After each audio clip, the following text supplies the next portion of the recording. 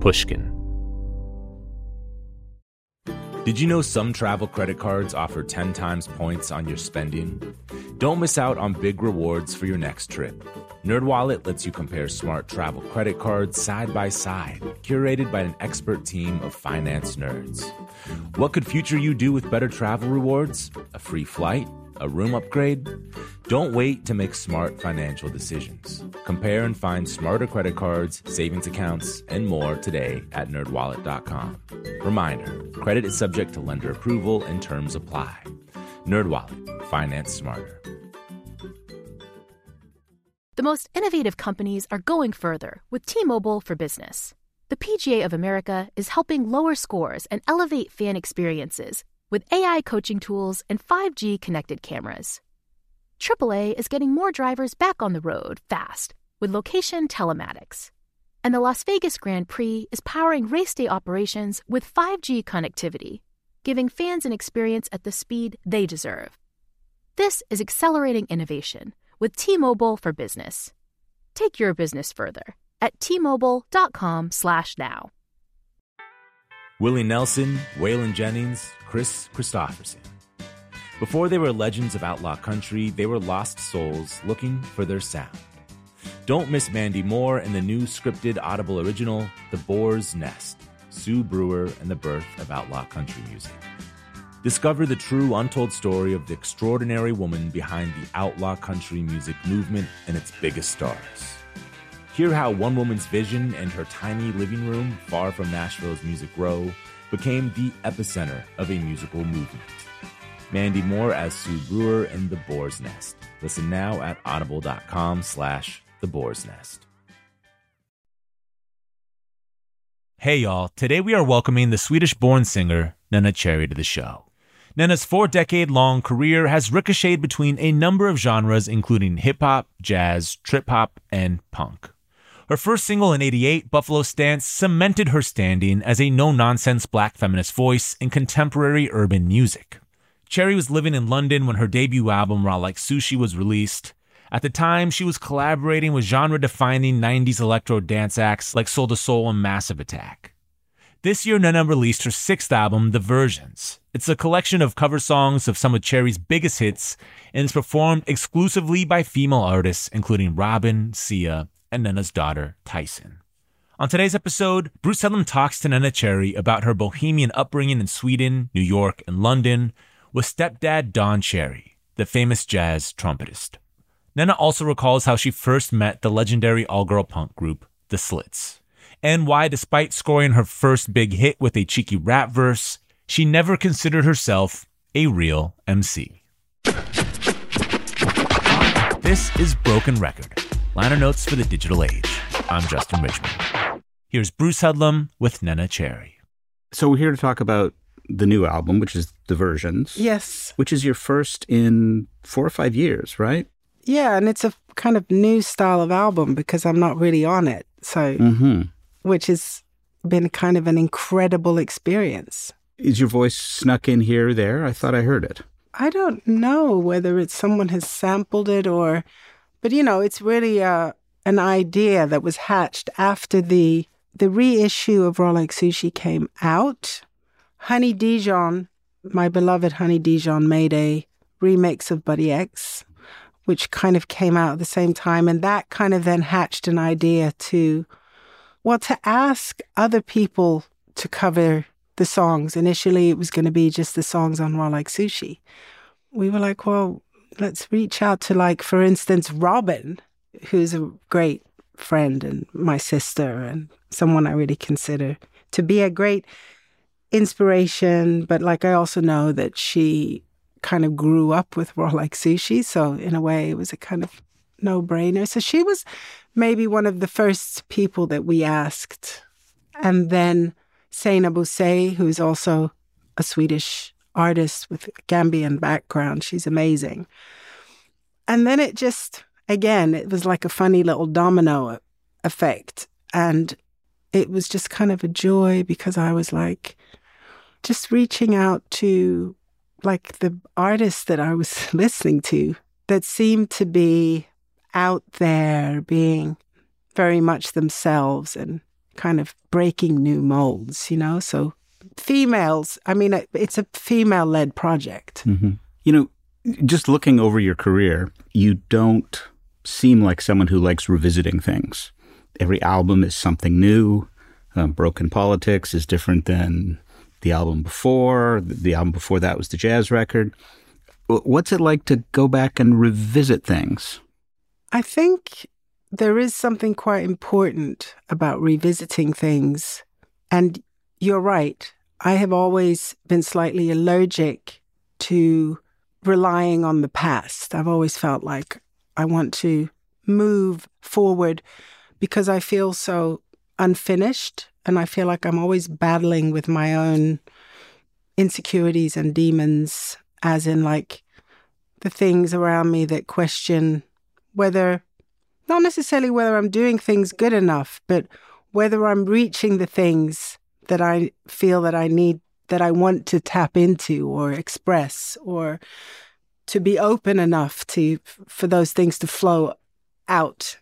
Yeah, and also like being a bit scared of getting caught in some sort of like a karaoke hellhole, you know, where you're just relying on and rehatching things that have already been done because that's what people maybe recognize or know the best. Or, I mean, I'm 58, and maybe in that movement of looking forward, always kind of pushed through and pushed ahead. Hopefully, maybe if I'm lucky, I'm just like a little bit over halfway through my life.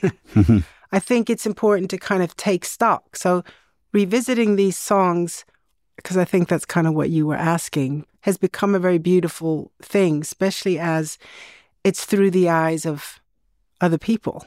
And and a lot of the artists are kind of another generation to me, a younger generation. I mean, okay, we try not to over-obsess, but, you know, you hope that when you have a good song, that song has its own legs that other people can use to walk or run with, you know? And so it's been like a very cathartic but beautiful journey. And I feel very connected to all of the different artists that have Sudan Archives, Kelsey Lu, Green Tea Peng. My daughter Tyson did a song. Your daughter, who has a famous history with Buffalo Stance. Yeah. She was in utero. She performed on Top of the Pops. She was in utero throughout most of the journey of making the album, and, you know, Top of the Pops and the kind of early days. You got criticized for being pregnant on Top of the Pops. People wrote about it like it was child abuse, or you'd thrown yourself down the stairs like in a Victorian novel or something. Yeah, or like, you know, I was going to hurt the child dancing around, and, you know, that I should be draped in a big black cape or something. And definitely not on Top of the Pops, which was like the biggest thing that happened on once a week on television, you know? I mean, I wasn't trying to be some kind of a game changer. Do you know what I mean? Like, a lot of people are like, oh, wow, that was so, like, amazing. I was just pregnant, and I didn't want to hide it. And also, like, wanting to do things in a different way. And I think before I put out Buffalo Stance and before I started working on Raw Like Sushi, I had always been in bands, and I'd always been in, like, that family, you know, and so it was the first time that I kind of stepped out by myself, and I felt very, well, in a kind of fighting spirit of like, yes, I am here, I am a young woman, but I'm going to step over the loopholes. Like, it was like, we're going to kick the door down instead of strutting out uncomfortably in a pair of uncomfortable heels. I want to get back to that album, and of course the new album, but we should talk a bit about your background. You grew up in this bohemian family. Your stepfather was the famous jazz trumpet player, Don Cherry, who played with Ornette Coleman and John Coltrane. And tell us about your mother as well. My mother's name was Moki Cherry, and she was an incredible woman. She was an artist. She was a very creative person. I think when Don came, the first time he came to Sweden, he was playing with Archie Shepp in the Konserthuset in Stockholm, the concert house. And it was the famous night at the concert house when the basement caught on fire, and everyone or anyone that was there will refer to it as the night the stage caught on fire. And no one moved, because the music was hotter than than the flames were going to be. There was smoke coming up through the stage, and, people were just sitting there. And I don't know whether they just kind of put the fire out downstairs or whether they took a break, but I think they just kept playing. And I know that when Don saw my mother, and he said, she was wearing this bamboo glasses and this kind of leather skirt thing that she'd made. And Moki was always ahead of her time. And so he definitely saw her. And then he came back a few months later, and that's kind of when they got together. My mother was someone who I think from like a really young age knew that she wanted to, in her own way and through her own voice, be a part of making the world a more beautiful place.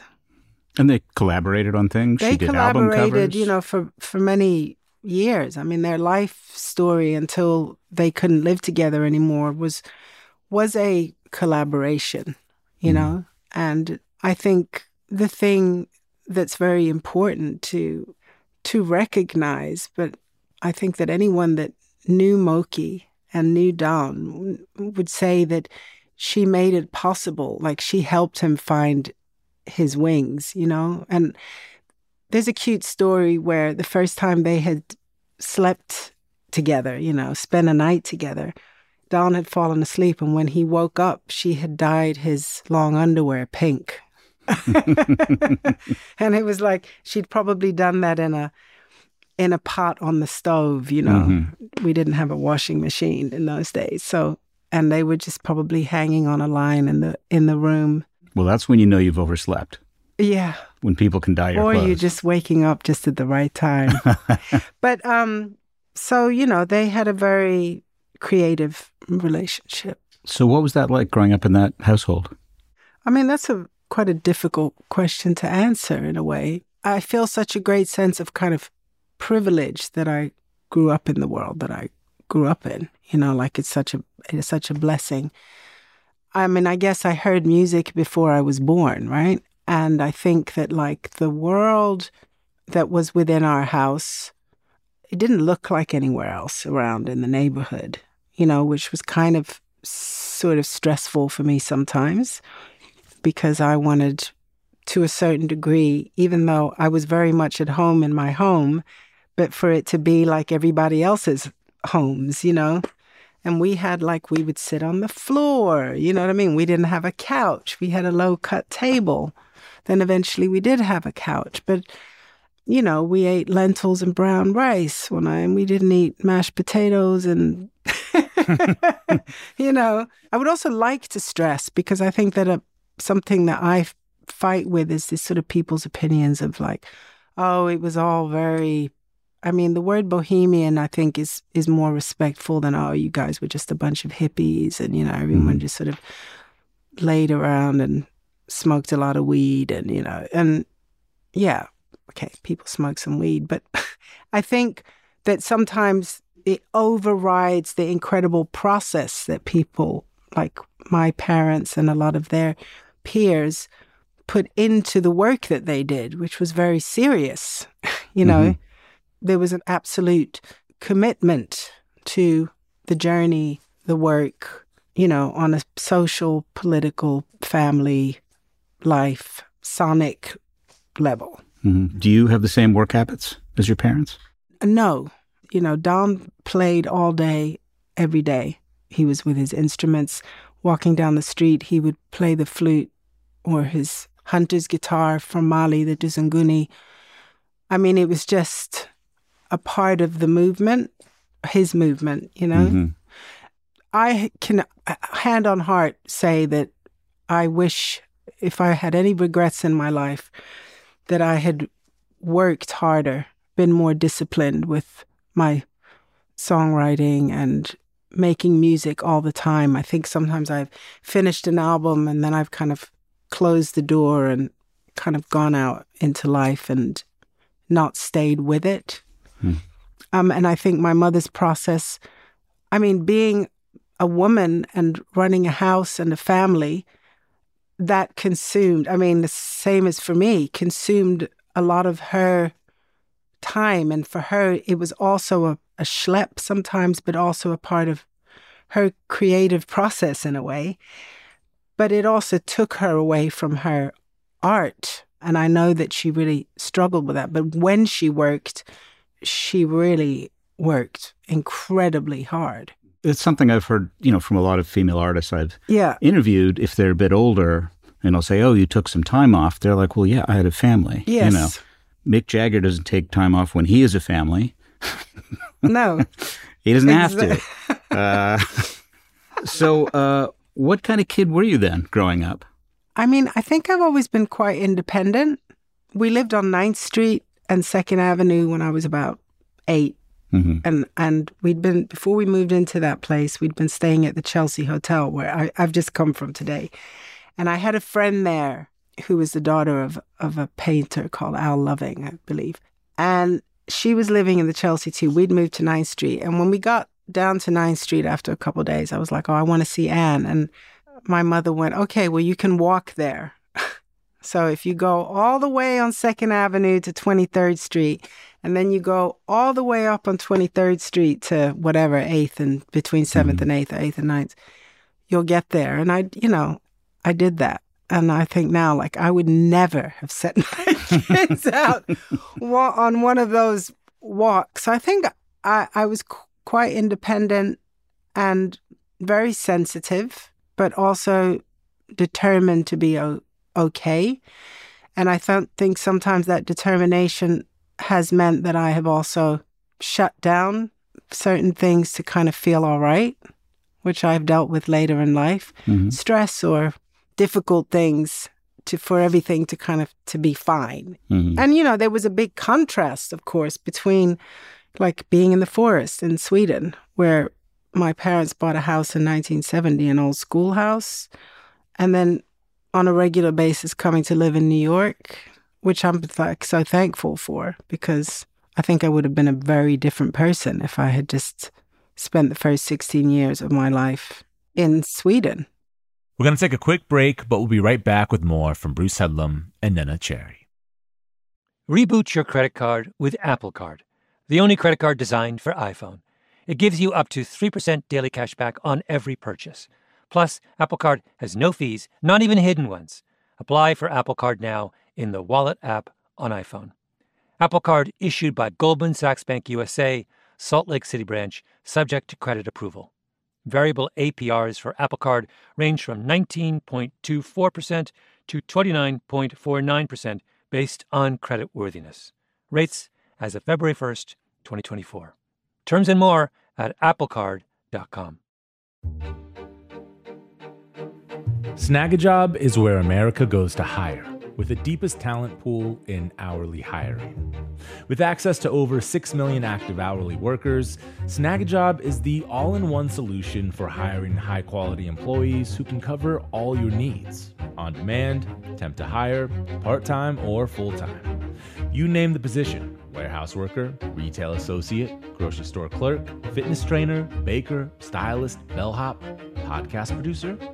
Yeah, Snagajob's got a worker for that. With their easy-to-use platform, you're able to seamlessly post and fill available positions quickly with a dedicated customer support team to provide all the help you need along the way. Kind of nice knowing you have a talent pool like that in your own backyard, right? Snagajob is the partner you need to keep your business running smoothly. Visit snagajob.com or text SNAG to 242-424 to talk to an expert. Snagajob.com, where America goes to hire. Hello. This is Malcolm Gladwell from Revisionist History. Let me tell you an unconventional story about a healthcare group that wanted to improve their efficiency. Boston Children's Hospital. They were already a leading pediatric facility. Their patient outcomes, workflows, and delivery of care were already great. But they wondered, how can we make it better? So the hospital got to work. Their idea was to build what they called clinical mobility, meaning a system which would allow their staff to access information and interact with patients on mobile devices, anywhere in the hospital. And what made that possible? 5G. The hospital rebuilt their entire system with 5G technology at its core. That infrastructure now supports thousands of phones and tablets so practitioners can communicate with patients on a whole new level.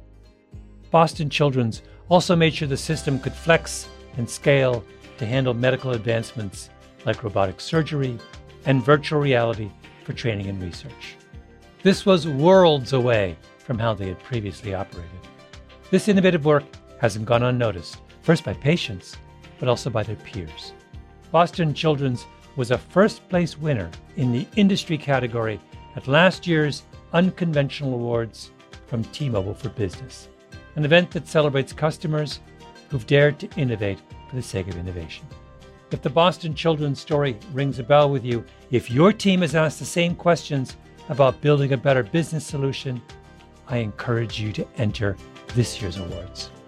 It's a great way to be recognized for smart, disruptive thinking in front of some of your industry's most influential leaders.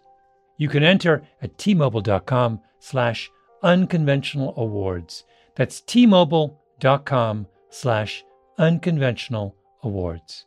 I'll save you a seat.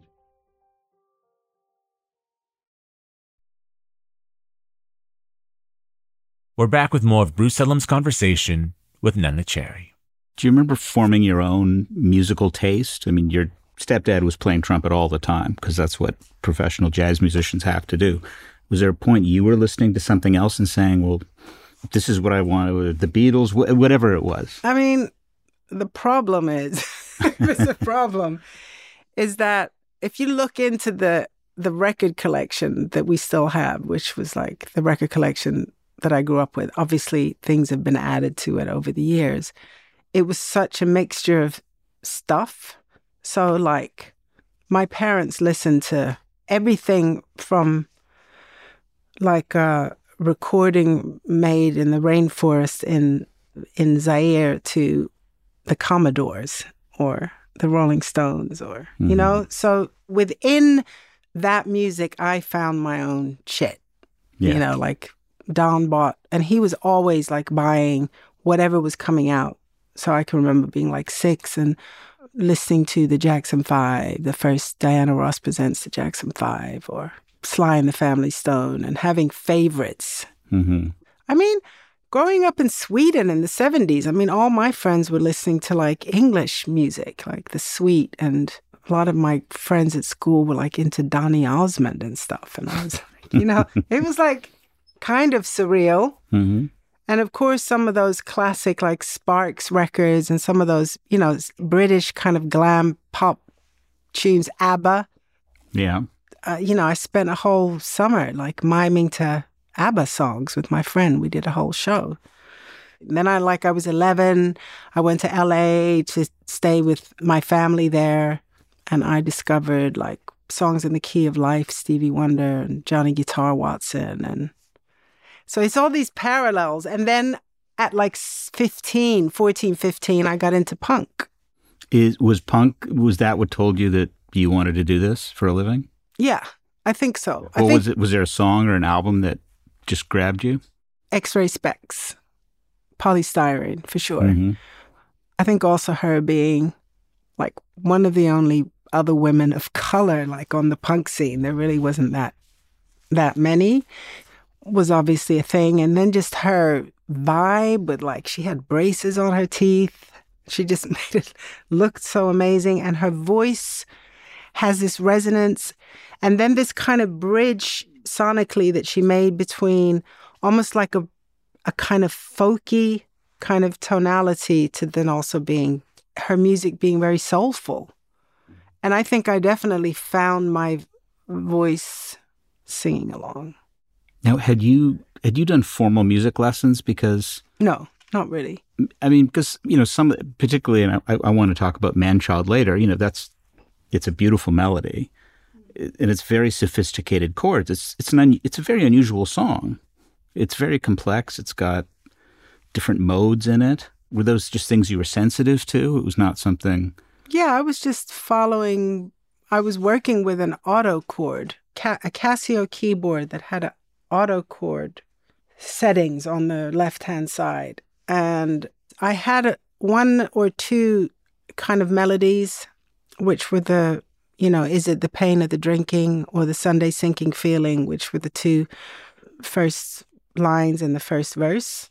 And then I just think I sat with the auto chord, and I remember particularly in the second verse, and it just took the melodies into another place, and I just kind of went with it, and I just kind of kept my little tape recorder going.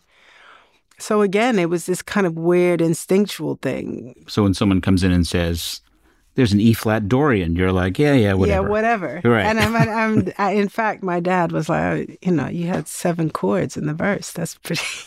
I was like, okay, cool, yeah, whatever. So punk is what took you back to England, right? Punk is what took me to England in the first place, really. Right. We didn't really... It was not a place that I had really spent any time in growing up. And you went pretty young. But I went young. I mean, I was 16 when I went there. Were your parents like, good luck, try and make a career in music? No, I mean, it didn't really happen like that. It's funny. I was just on a journey, I guess. I'd met the Slits, Ari and Viv and Tessa when this is another thing, like so many of the threads of my things that have led from one thing to another, it's all kind of connected to my family, So Don had toured with the Slits. They were like discovering jazz, and they were the great British punk band, we should explain for. Yeah, all women, fantastic group. So he brought me on the tour. And then towards the end of that tour, I met Ari. I mean, Ari was, we found each other kind of thing. We became friends, and then she invited me to come and visit her.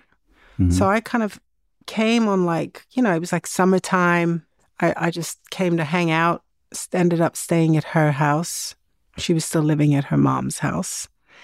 And then we just kind of became inseparable, like really, really close friends. And she sort of took me under her wing, and then I got a job working at this place called Better Badges in Portobello Road. And I just kind of stayed. And then that led into the guys from the pop group forming a new band called Rip Rig and Panic and asking me to sing. Mm-hmm. So that's kind of how making music kind of happened, really.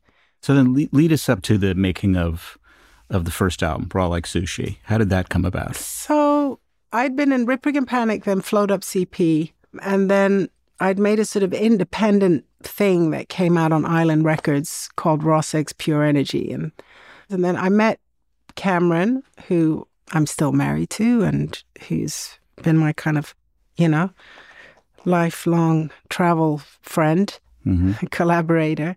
And he just kind of said to me at some point, like, why are you not writing songs? Like, you should write. And I wrote a song called Looking in the Eyes of Love, and I sang it. I mean, I just wrote it in my head, and I sang it in on a cassette and put it through his letterbox, his mailbox. And then like a few hours later, he called me up and he had put chords to it, and it was a song. I was like, oh, shit, that's amazing.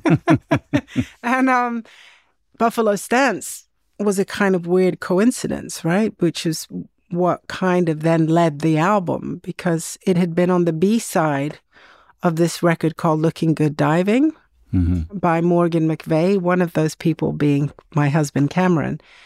And they had this idea of like doing almost like a remix of their tune, which was very pop. So to do like a, dare I say, cooler B-side. So no disrespect. So we kind of spent an afternoon just in mine and Cameron's flat, as we say in London, using some of the elements of the original and just rewriting the lyrics. I wrote the raps. We wrote the chorus and the bridge together. And then Nelly Hooper, who produced Soul to Soul, and DJ Milo, they were kind of part of the Wild Bunch, which then became Massive Attack. So they produced that. And then that just kind of disappeared a little bit. And then my friend Tim Simonon, who was part of Bomb the Bass, he sort of led Bomb the Bass, heard it. He really liked it. And so he wanted to recut it. So that's how Buffalo Stance happened. Because without him, I mean, talk about looking forward. Well, I mean, we were like already past it. Do you know what I mean? I guess, first of all, I should ask you, did the success surprise you then when it became a big hit? We were on a small tour around England, or maybe a little bit in Europe, with Bomb the Bass. And I was I was pregnant. I had a MC with me called Gilly G. I guess we were just kind of playing off backing tracks. And we did 3 songs. And Buffalo Stance was the last song in the set. And we noticed as we were kind of going around the country that people were starting to recognize it. And I remember one night sitting on my bed in our house in West London. And there was this kind of late night American top 10 with Casey Kasem that, you know, and every week he would show a kind of something climbing up the chart, something that's drawing a bit of attention to it. And lo and behold, there was a little clip of Buffalo Stance. And I was just like, oh my God, this is, because at that point it was still very kind of European and it had just started to spill into here. What's amazing about that song to me is how different it is from a lot of the music that was coming out in England at that point, which was like Massive Attack and those bands. You know, they would try and get a groove going. It was often a pretty simple melodic idea. Buffalo Stance has so many different voices in it. I know they're all your voice, but, you know, it's like if you count them, it starts with you saying you want a beat. Yeah. You throw in a little expletive there. Then you have that very English accent introducing the hi-hat or the something. hi-hat. Then you have, so that's 2. Then you start rapping. Now, had you rapped a lot by that point? Yeah, definitely. A bit. Like, I think that as I was kind of doing my own thing, being such a part of that era and it being such a kind of important part of what was going on and inspiring and influential, yeah, like it was kind of a no-brainer, and it became a really interesting way of telling stories. So, you know, you can just like be a bit more blatant in a rap. So you rap the verses, and then you've got the gigolo sucker, that little scratch break. And then you've got your singing voice for the pre-chorus and the chorus. So that's your singing voice, but it doesn't stop there. Then you've got that spoken break, the what's he like? Now, was that a real conversation? How did that come up? I mean, that kind of comes from a friend of mine whose name is Fat Tony, who's a DJ and just a really close friend. I've known him for millions of years, and we spent a lot of time out dancing together and out. And he would look at people and go, oh my God, what's he like? What's she like? Oh God, look at her. And so it was like it just came into my head when we were kind of doing ad-libs. But then you go back to the chorus, but then you've got that whole different part, the sort of wind in my face. Oh yeah, the kind of little poem at the end. Uh-huh. So I'm just like, that's like 7 or 8 kind of different voices in one song. It reminds me of... maybe it's a schizophrenic tune. I've never thought of that. Well, no. It reminds me of old like Beatles songs, like Day in the Life or You Never Give Me Your Money. Like Paul McCartney will use like 3 different voices. Yeah. It's such a full song. It was just, it's what makes it so different to me. Kind of quirky. I think like... I find it hard to kind of be very analytical and to intellectualize about it. But I think it was just like one of those... Well, that's what we're doing here, so... Well, I don't know if I'm very good at that, especially not with jet lag. But I think like a very important element of maybe that time was this kind of like fighting against the kind of any kind of restrictions. Do you know what I mean? It was like, well, we don't have to... Like, we can refer to stuff without it restricting us. You know, so, yeah, I'm going to rap and then, you know, we're sort of ultimately, in a way, without wanting to sell out, still making pop records. You know what I mean? Mm-hmm. And over here, it was sold as a rap record. You know, as you probably know, I'm like, rap and hip hop is like really an important part of like my upbringing and my identity.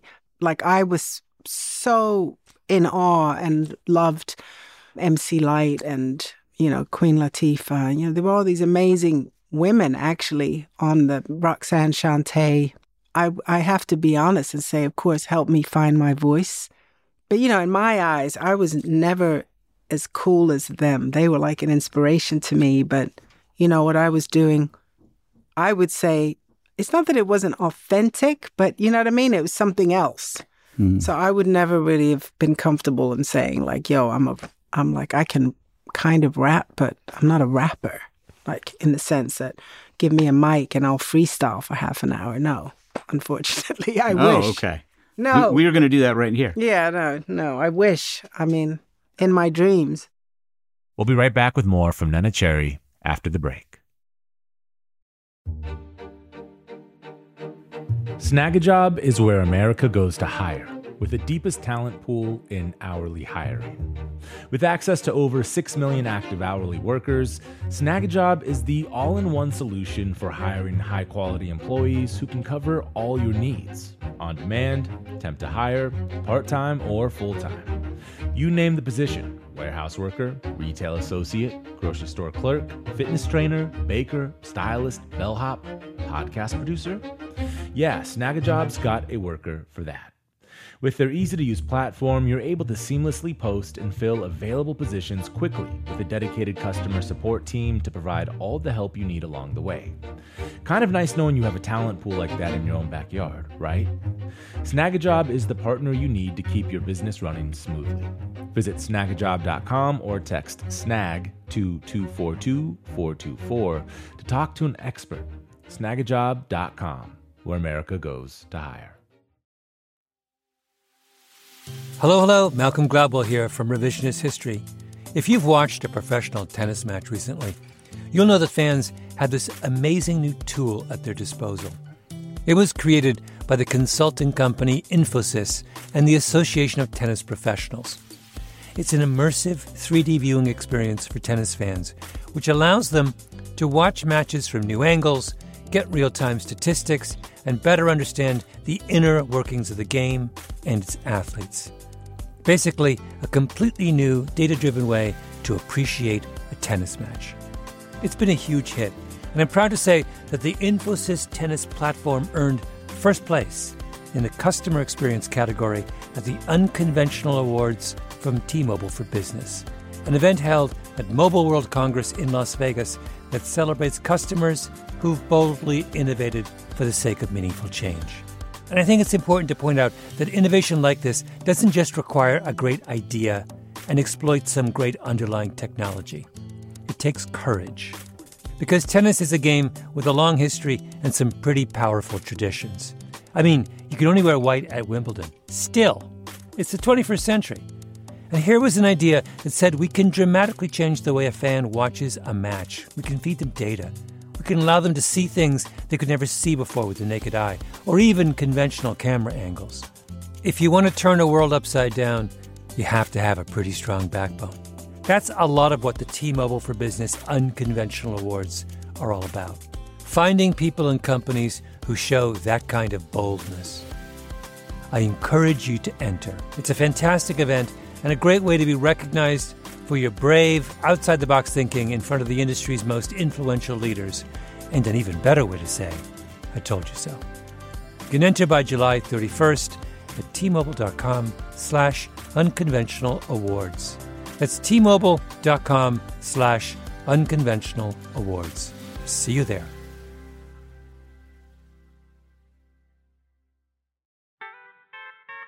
Willie Nelson, Waylon Jennings, Chris Christopherson. How did the biggest names in outlaw country start a musical revolution? Through one woman's vision from one tiny living room.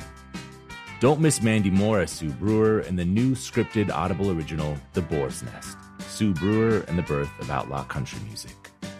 Discover the true, untold story of the extraordinary woman behind the outlaw country music movement and its biggest stars.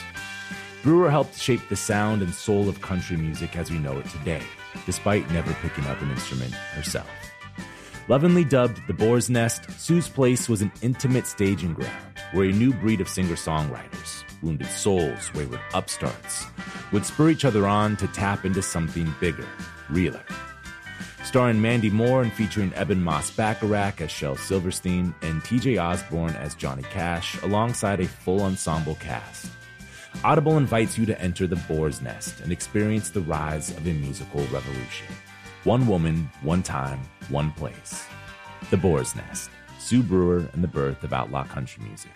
Listen now at audible.com/The Boar's Nest. We're back with the rest of Bruce Headlam's conversation with Neneh Cherry. You talked a bit about writing Man-Child, and you talked about how you wrote the melody and the chords. You know, it's also a song that's full of great lines that reminds me of some of your later stuff, like on the Blank Project or Fallen Leaves, which was on your last album, which was just such a beautiful song. It's got that great line, you know, through the speaker boxes, loud's my diagnosis, I believe in miracles, and words in heavy doses, which I thought was just great line. Who are your lyrical influences then? Actually, a big inspiration for me lyrically, I mean, I love Minnie Riperton. I was just talking about her in the car on the way here. But also Gareth Sager, who was in the pop group and then in Rip Rig and Panic. He wrote the songs. And a lot of, you know, I sang his lyrics kind of, I mean, I was like really young. And sometimes I didn't really understand what I was saying. Right. But playing with words. And I think reggae music, like moving to England and living there in the early 80s, I mean, all those Gregory Isaacs and Dennis Brown and going to sound systems were also like a huge influence. But I think lyrically, I mean, it's like a combination of things, you know. Are you the kind that has to sit down every day to do some writing? No, I don't. I should do, but I don't. I think it would be quite good for me if I did, but I don't. Mm-hmm. When you've got an album coming up, then you just make yourself. Yeah, I mean, I definitely have a kind of getting inside, and there's a waiting room, and the battle is to kind of get inside. There's a zone. You know, I quite often maybe get slightly obsessed when I'm writing lyrics and looking for things and waiting for to get the kind of click in my head, you know. Mm-hmm. I mean, you have to use, for me, life experiences, you know, to me, they're like stories, you know, telling a story. And when I start a song, it's like I need to find the grain. Like, what is this song about? Where am I? Mm-hmm. Can I give you an example from Fallen Leaves? Yeah. Just because I'm down, don't step all over me. Yeah. Just as an example, that's at the end of a long chorus. But what was that about? How did you get there? I started writing that song. I live quite near to the canal in London. And I know I was walking on the canal, and it was literally like probably a quite autumnal thing going on. And I just had this sense of, you know, when you're just like hearing traffic and the world going on around. And I think I was thinking about most people that would like to indulge in your story when you're on the ground are not that interested. Mm-hmm. Did you go through something like that at that point? Was there something public? You know, I'm a human in life. I've gone through all kinds of shit, you know, as we do. But I just think that it's pretty hard to not be aware of that kind of the vultures come and sit by you when you're actually down on the ground. Yeah. When you're up running along, I think. So ultimately, I guess it's maybe a song about survival, actually. Well, we haven't talked enough about the new album. Yeah. And one of the great treats on this album, for me, and I think it's going to be for a lot of people, is the version of Woman. Yes. By Anohni. Anohni, you know, who brings the complete, huge set of experiences to the song. So tell me first about writing the original. That was on your third album. It was on Man. Yep. What inspired that song? I mean, womanhood. Being a woman, shamelessly wanting to write a song about what that means. Not having to make any excuses, you know, like, okay, this is woman. I think also like Don, my dad was there. I might have been pregnant with Mabel, and he was kind of dying. Not kind of. And I think there was also maybe a more complex thing going on where, you know, I was creating a child, you know, Mabel was in utero. I was also a daughter to my dad who was dying. And there were so many reflections of my own womanhood going on around me, and being 33 or something, and having had a just kind of coming over a threshold of coming out of the 20s into the 30s, and, you're trying to find your so-called authentic self or something like that. Anyway, it's a song, and it's a song that sometimes has also annoyed me. Well, why is that? Because I find it sometimes I've found it sometimes a bit restricting, and sometimes in later years I found the production a bit pompous with strings and, this is a woman's world, I was like, oh my God, I kind of wanted to take it out of the box. And I think that's what Anoni's done. She's just made it bleed more in a way that I think is really, it really needed to happen. Now, the original, I assumed, was a bit of the strings and everything. You were trying to evoke the James Brown. It's a man's world. Was that deliberate? Yeah. I wouldn't say that I would dare to say that it was an answer, but it was a part of the discussion. Mm-hmm. There's two other projects I want to ask you about briefly. The first was the Cherry Thing, which is when you did freeform jazz, much closer to the stuff your stepfather did. What was that like? To tell you the truth, I think that Cherry Thing record kind of saved my life, and it kind of brought me back into being able to make records, because I hadn't made a record for 17 years or something when I made that. And I guess it was just kind of stepping into a zone in music that was kind of very much in my DNA. Mm-hmm. And there was a kind of freedom, and I felt so harnessed by the musicians. And we did more or less most of the records, songs on that record are cover versions. So we chose 3 songs and we did 1 take of each. Mm-hmm. And a lot of things had happened. My mother had died, not 4 years or 3 years before that. And I had been totally traumatized by that. And I'd, of course, been collaborating and doing music along the way and bringing up the family. And then, but just getting to that place where it's I knew that if I didn't do something soon, I was going to kind of crack up. Do you know what I mean? Mm-hmm. It was I was weighed down, I think, with too much stuff. Was part of it just expectations that if you come out with a solo album years after, your last one was Man, I guess. Yeah, and not quite knowing where I wanted to go, even though I had a very strong sense in a way of where I wanted to go. Mm-hmm. But there was something in that Cherry Thing experience where I could fly, and it was very amazing to just work with the musicians, to feel that we were so connected, and to improvise a lot of the time. Well, you were going to a place that would terrify most people, just pure improvisation. I think it was really important. And I mean, we had structure, but there was a kind of, I felt harnessed and they were pushing me at the same time, but kind of the music was there holding me up. And I think that departure away from that kind of thing in pop music that can be slightly self-conscious and kind of wrapped up in itself was so great. And then I kind of came back in. So I made the Cherry Thing record. And then Kieran Hebden Fortet remixed the Suicide song, Dream Baby Dream, that we did a version of on that record.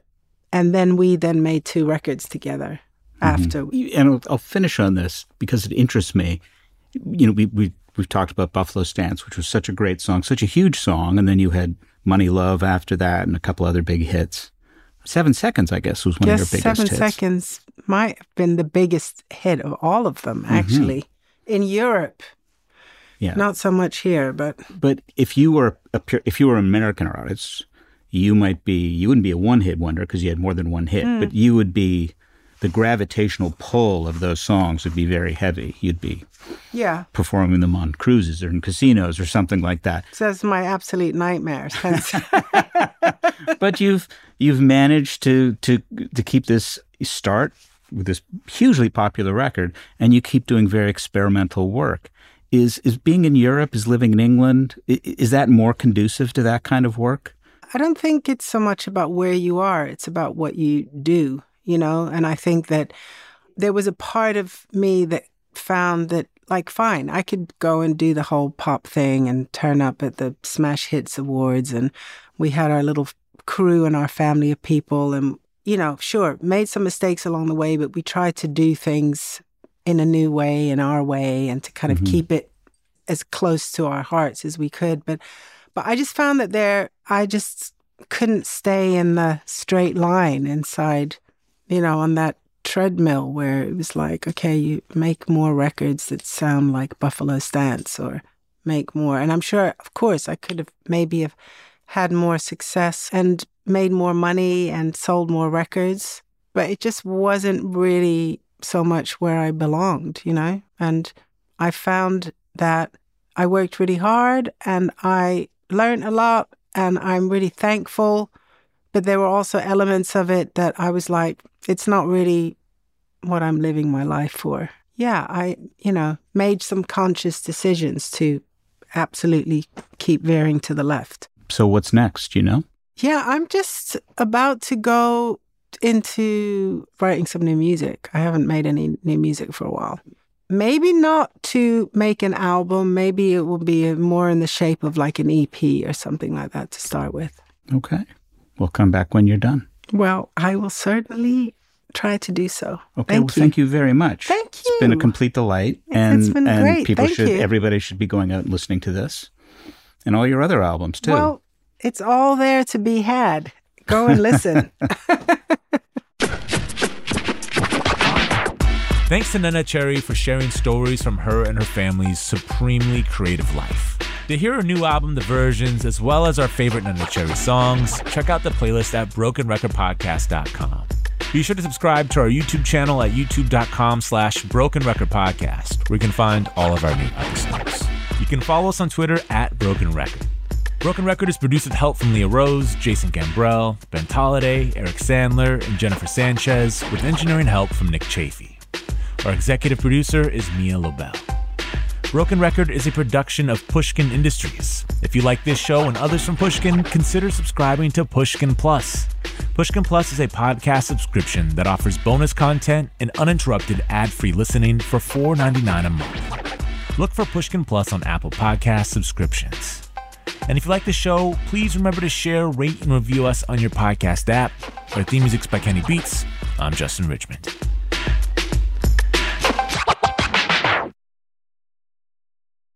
Musora is your access to online music lessons for guitar, piano, drums, and singing. This is your chance to reignite some old musical passions or pick up an instrument for the first time.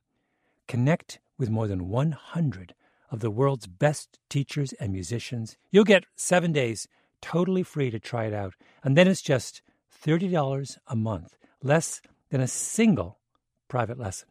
I mean, why do we do Broken Record? Not just because we love hearing from great musicians. We do it because we think that there is something beautiful about the appreciation of music. Don't you think we need more of that in our lives these days? That's the mission of Musora, to inspire, educate, and connect musicians. Enjoy unlimited personal support, weekly live streams, student lesson plans. It's like having a personal music teacher, only much, much better.